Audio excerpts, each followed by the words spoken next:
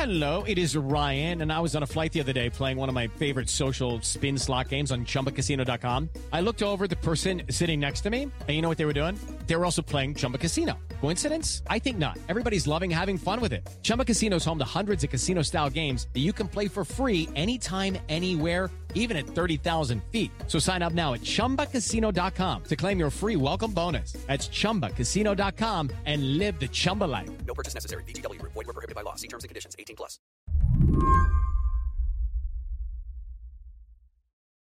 About a week before declaring himself a presidential candidate, Michael Bloomberg, the billionaire former mayor of New York City, showed up for Sunday services at the Christian Cultural Center in Brooklyn. Thank you, everyone, and good morning. This is a 96,000 square foot mega church. The audience is mostly Black. Bloomberg came here offering an apology. We did make mistakes. I made mistakes. I've never met anybody who hasn't made a mistake. The critical issue is whether you can admit it. This mistake happened when Bloomberg was mayor.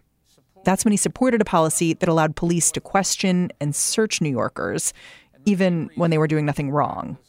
The policy was called Stop and Frisk. Our focus was on saving lives. The fact is, far too many innocent people were being stopped while we tried to do that.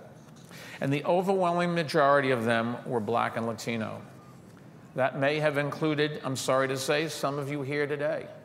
Well, I mean, it was interesting to watch because it was this kind of like sorry, not sorry apology. Yes. Darius Charney was part of a team of lawyers that spent 5 years suing the city of New York over Stop and Frisk. He saw this speech and he thought, really? I mean, it surprised me because everything I'd heard him say about Stop and Frisk, both when he was mayor and even in the first few years afterwards, were the opposite of an apology. If you listen closely to Bloomberg as he talks about this policing policy, you can hear him skating around what he's trying to say, offering excuses about trying to keep New Yorkers safe, and then admitting he came up short as mayor. Like here he is giving that same speech, the apology. In fact, no other city in America did what we did. We reduced murders by 50%, reduced police shootings to historic lows, reduced the number of people incarcerated by nearly 40%.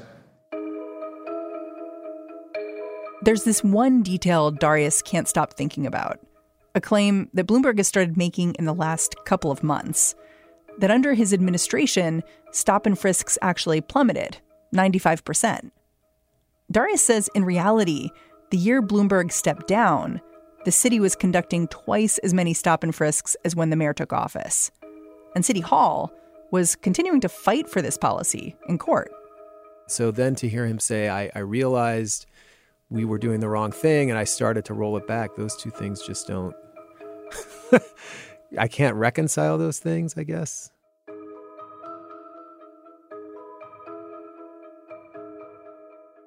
I thought we were done arguing over whether or not the city had violated the law and Michael Bloomberg was responsible for their violations and played a role in it. And I thought we were just now supposed to talk about how we could fix it. But I guess we're now sort of relitigating, no pun intended, what happened 10 years ago and more, and what his role in it was. You look like slightly traumatized as you say that. Well, you know, we live in, I think, sort of traumatizing times.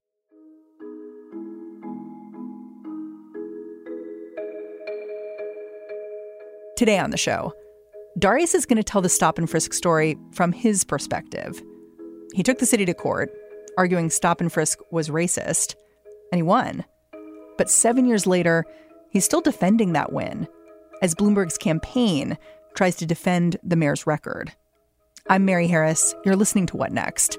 Stick with us.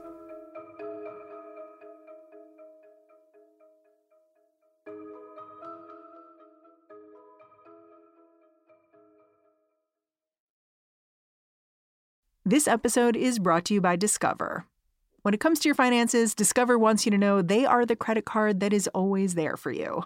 With 24/7 U.S.-based live customer service, everyone has the option to talk to a real person anytime, day or night. Yep, that means no more waiting for, quote, normal business hours just to get a hold of someone. We are talking real service from real people whenever you need it. Get the customer service you deserve with Discover. Limitations apply. See terms at discover.com/creditcard. This podcast is sponsored by Ramp. Are you the decision maker in your company? Consider this. For the first time in decades, there's a better option for a corporate card and spend management platform. Meet Ramp, the only corporate card and spend management system designed to help you spend less money so you can make more. Most corporate credit cards offer points as incentives, but those points amount to less than their worth in real cash value. Ramp's business cards offer you cash back, real money in your pocket. Plus, you control who spends what with each vendor. And Ramp's software collects and verifies receipts automatically, which means you'll stop wasteful spending and close your books in hours instead of days. Businesses that use Ramp add up to 5% to their bottom line the first year. If you're a decision maker, adding Ramp could be one of the best decisions you've ever made. And now get $250 when you join Ramp for free. Just go to ramp.com/easy. Ramp.com/easy. RAMP.com/easy. Cards issued by Sutton Bank and Celtic Bank, members of FDIC. Terms and conditions apply.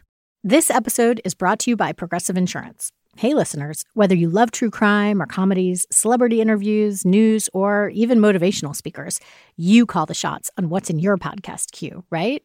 And guess what? Now you can call the shots on your auto insurance, too.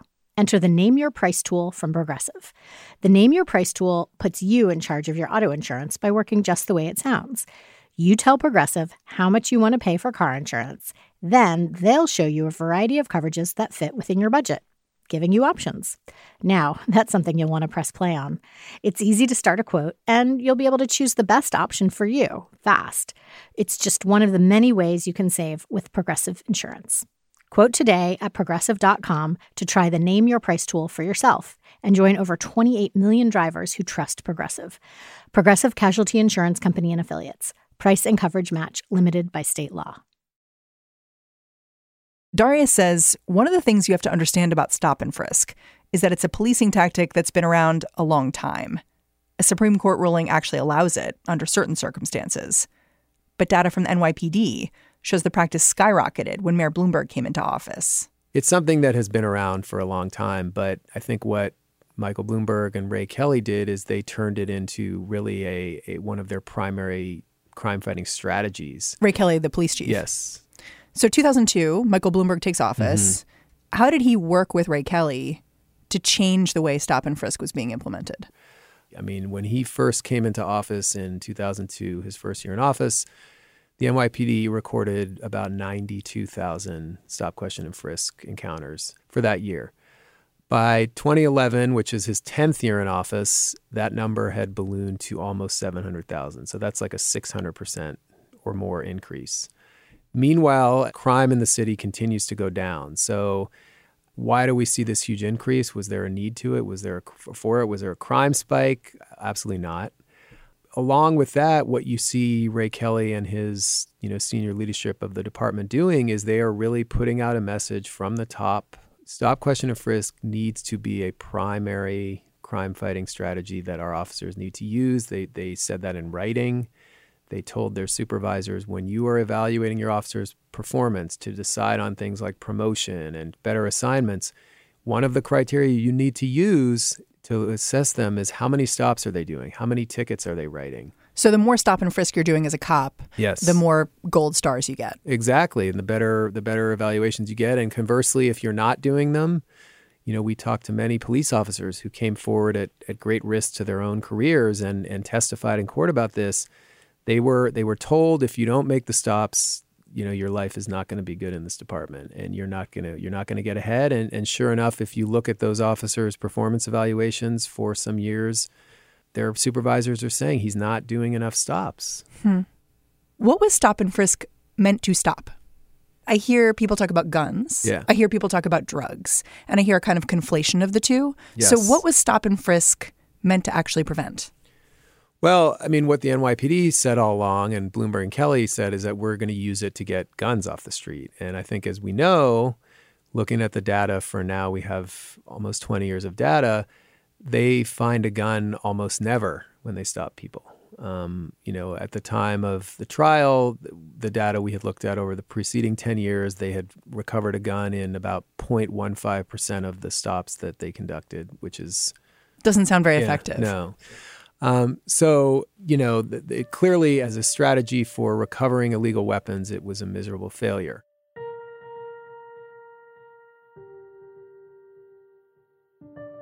As Darius talks about this tactic, I could hear this disbelief in his voice. That might be because he's been saying the same thing for so long.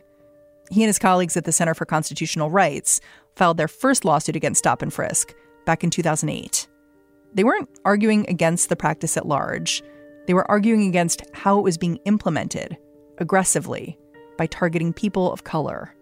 So our plaintiffs, original four plaintiffs, were four Black men of varying ages from different parts of New York City. We had our lead plaintiff, David Floyd, was at that time a 20-something-year-old Black man who was a student at City College in Harlem. He lived in the Bronx.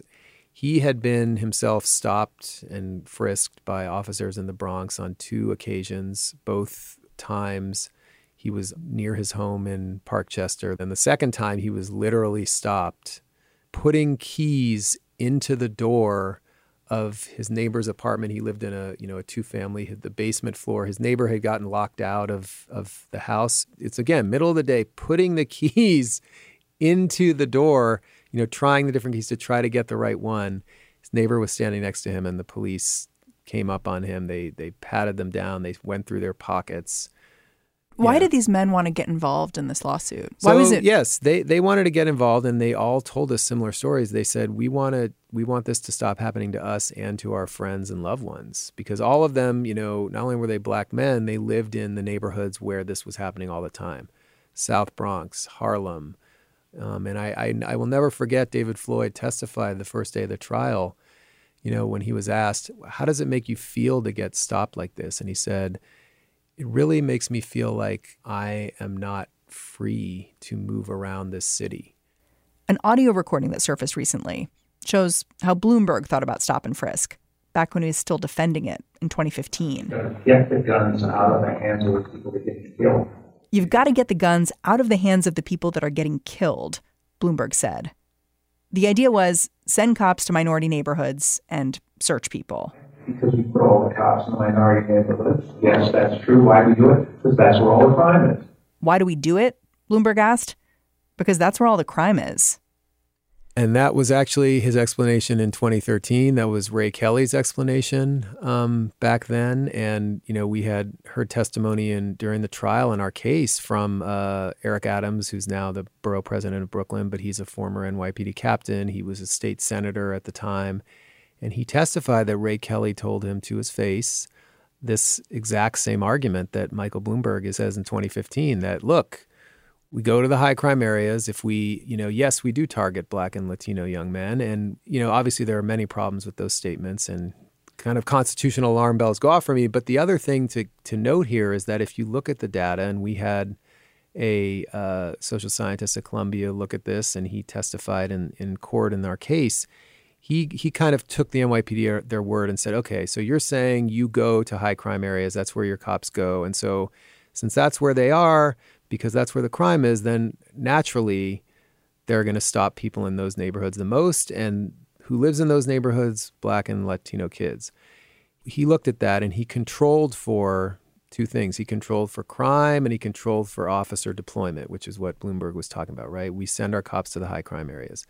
And what he found is even after you control for those two things, what is the single strongest predictor of who gets stopped and where stops happen? Race.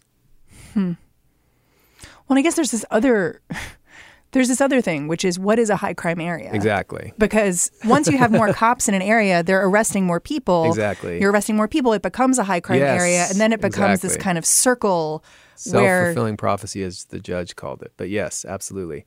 So, yeah, that's the question. So then what is a high crime area? So one example from our case is we had a man, one of our plaintiffs, who lived in, Southeast Queens, and he was stopped and frisked on a winter evening, I think in 2009. And the officer who stopped him, one of the reasons the officer gave was, I observed him in a high crime area. And he said, that's it? Well, I he just said, observed him? I observed him in a high crime area, and I noticed a bulge in his jacket, which of course was a cell phone. And keep in mind, this is in the middle of the night, like December night in 2009. So I'm like, I don't know how you saw a bulge in his pocket, but whatever, it was a cell phone.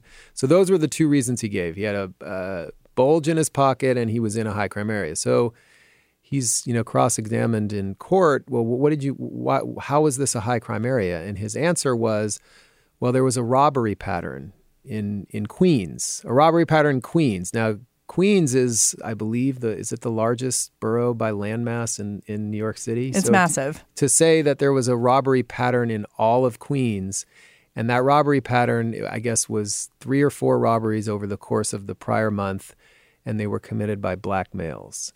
And so that was what made this neighborhood, in his view, a high crime area. So your trial played out all during Michael Bloomberg's administration. And I'm wondering how you saw that as part of the trial. Like, we have done other reporting that talked a little bit about his money and how he was able to use his wealth to push the agenda he wanted to push. Yes. In the courtroom, day in, day out, did you see that? Did you get a sense of that? I mean, I think what was clear to us is that the NYPD's media machine was very, very powerful because, the press was obviously covering this trial very closely, which, we expected them to. But, what became clear to us every day, because we would go outside and we would meet with reporters during the recesses and answer questions, is so many of the reporters' questions, the way they frame them, I'm like, did the NYPD feed those to you? Like what? So I remember one of the first, I don't remember if it was the first day of the trial, but one of the first few days of the trial during one of the breaks, a reporter asked, said, we just received this data from the NYPD. So that, of course, proves it was fed, that says that, young black men, black teenagers are twice as likely to possess weapons in New York City as white teenagers. And so then I said, oh, really? So, what are those numbers? Can you tell them? And the reporter said, well, the NYPD has found that 1 out of every 1,000 white boys possess a weapon, 2 out of every 1,000 black. And I'm like, oh, 2 out of every 1,000. That's a lot. The judge wasn't buying this spin either. When she eventually ruled, Judge Shira Shinlin didn't overturn stop and frisk, but she said it was being applied overwhelmingly against black and brown New Yorkers, and that was unconstitutional.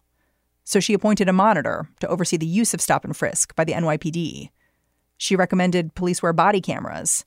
And she said the community and the police should go through a joint remedial process to reestablish trust. How did Bloomberg respond to this decision? Well, he literally called her biased. I believe the press conference the same day as the decision came out, he and Kelly were there. He accused the Judge Shinlin of bias. He said that she did not know anything about how policing works in New York City.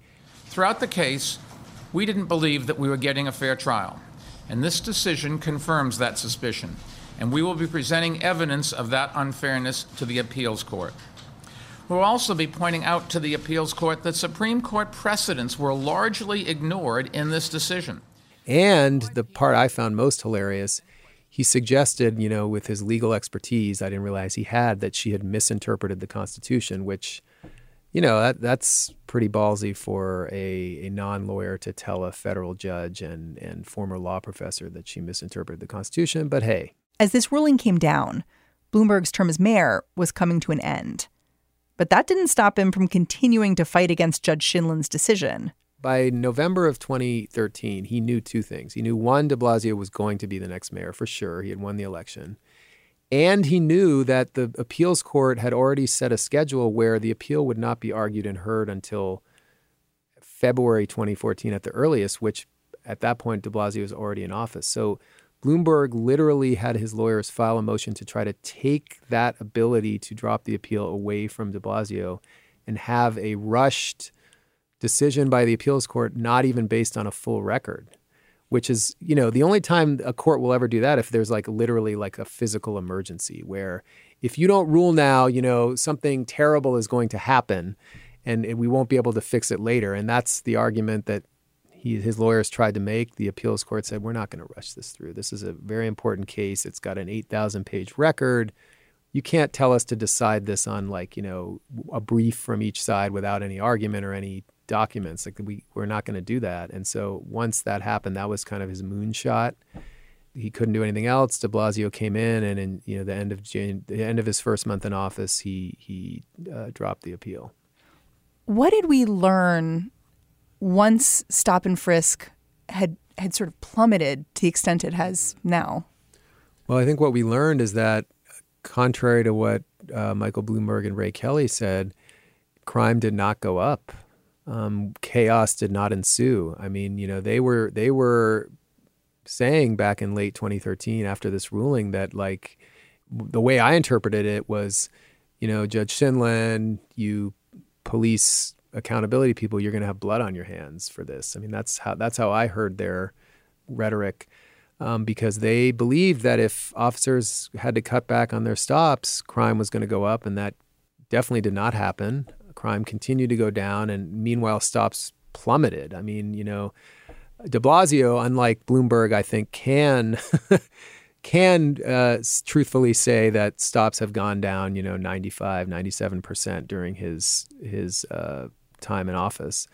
And yet crime did not, spike because of that, which I think shows us again that stop, question, and frisk was not really having much of an impact on crime in New York City, but it was having, I think, a very damaging effect on the relationships between the police department and communities of color in New York. I know that as part of the ruling, there's someone overseeing stop and frisk now. Yes. Does that mean the accountability is there now? Yes and no. I mean, I think it's there in that the NYPD has to, on a regular basis, report to this federal monitor about how things are going. The monitor's team will go to, observe the NYPD trainings and review their policies and their data, and the racial disparities actually have not improved at all, even since the time of trial, which is, I think, for us, the biggest concern. That seems alarming. That was the whole reason for the decision. Yes, and I think one of our biggest, meaning our team and our clients' biggest disappointments with the monitorship thus far, and I'm not blaming any particular person or group of people, but we don't feel like the racial profiling aspect of Judge Shinlin's decision has been meaningfully dealt with yet. And I think we still have a lot of work to do on that. And I put myself in that I think the plaintiffs have a lot of work to do, the NYPD, the monitor team, in really addressing the racial profiling part of what Judge Shinlin decided and what she ordered.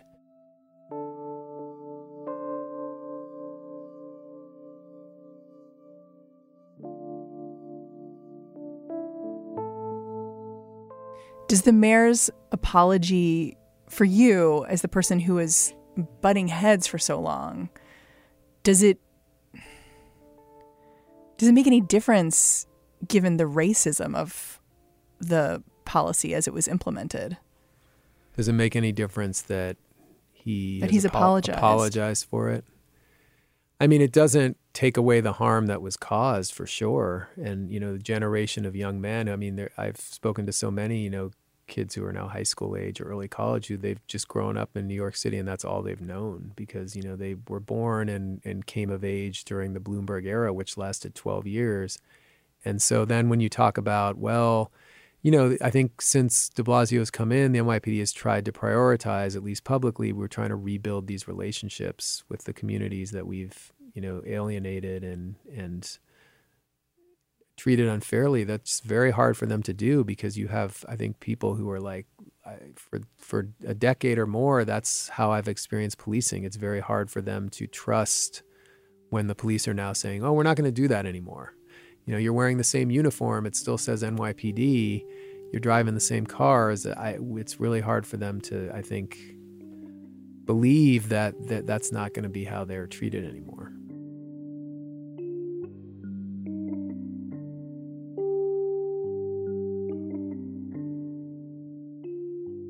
Darius Charney, thank you so much for joining me. Thank you. Darius Charney is a senior staff attorney at the Center for Constitutional Rights. Full disclosure, Our kids are also in kindergarten together.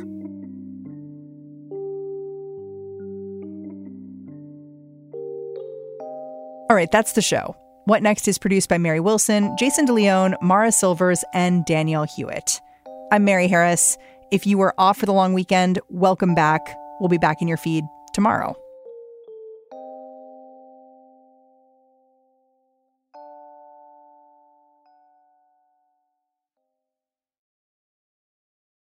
Without the ones like you, who work tirelessly to keep things running, everything would suddenly stop. Hospitals, factories, schools, and power plants, they all depend on you. No matter the weather, emergency, or time of day, you're the ones who get it done. At Grainger, we're here for you with professional-grade industrial supplies. Count on real-time product availability and fast delivery. Call, click Grainger.com, or just stop by. Grainger, for the ones who get it done.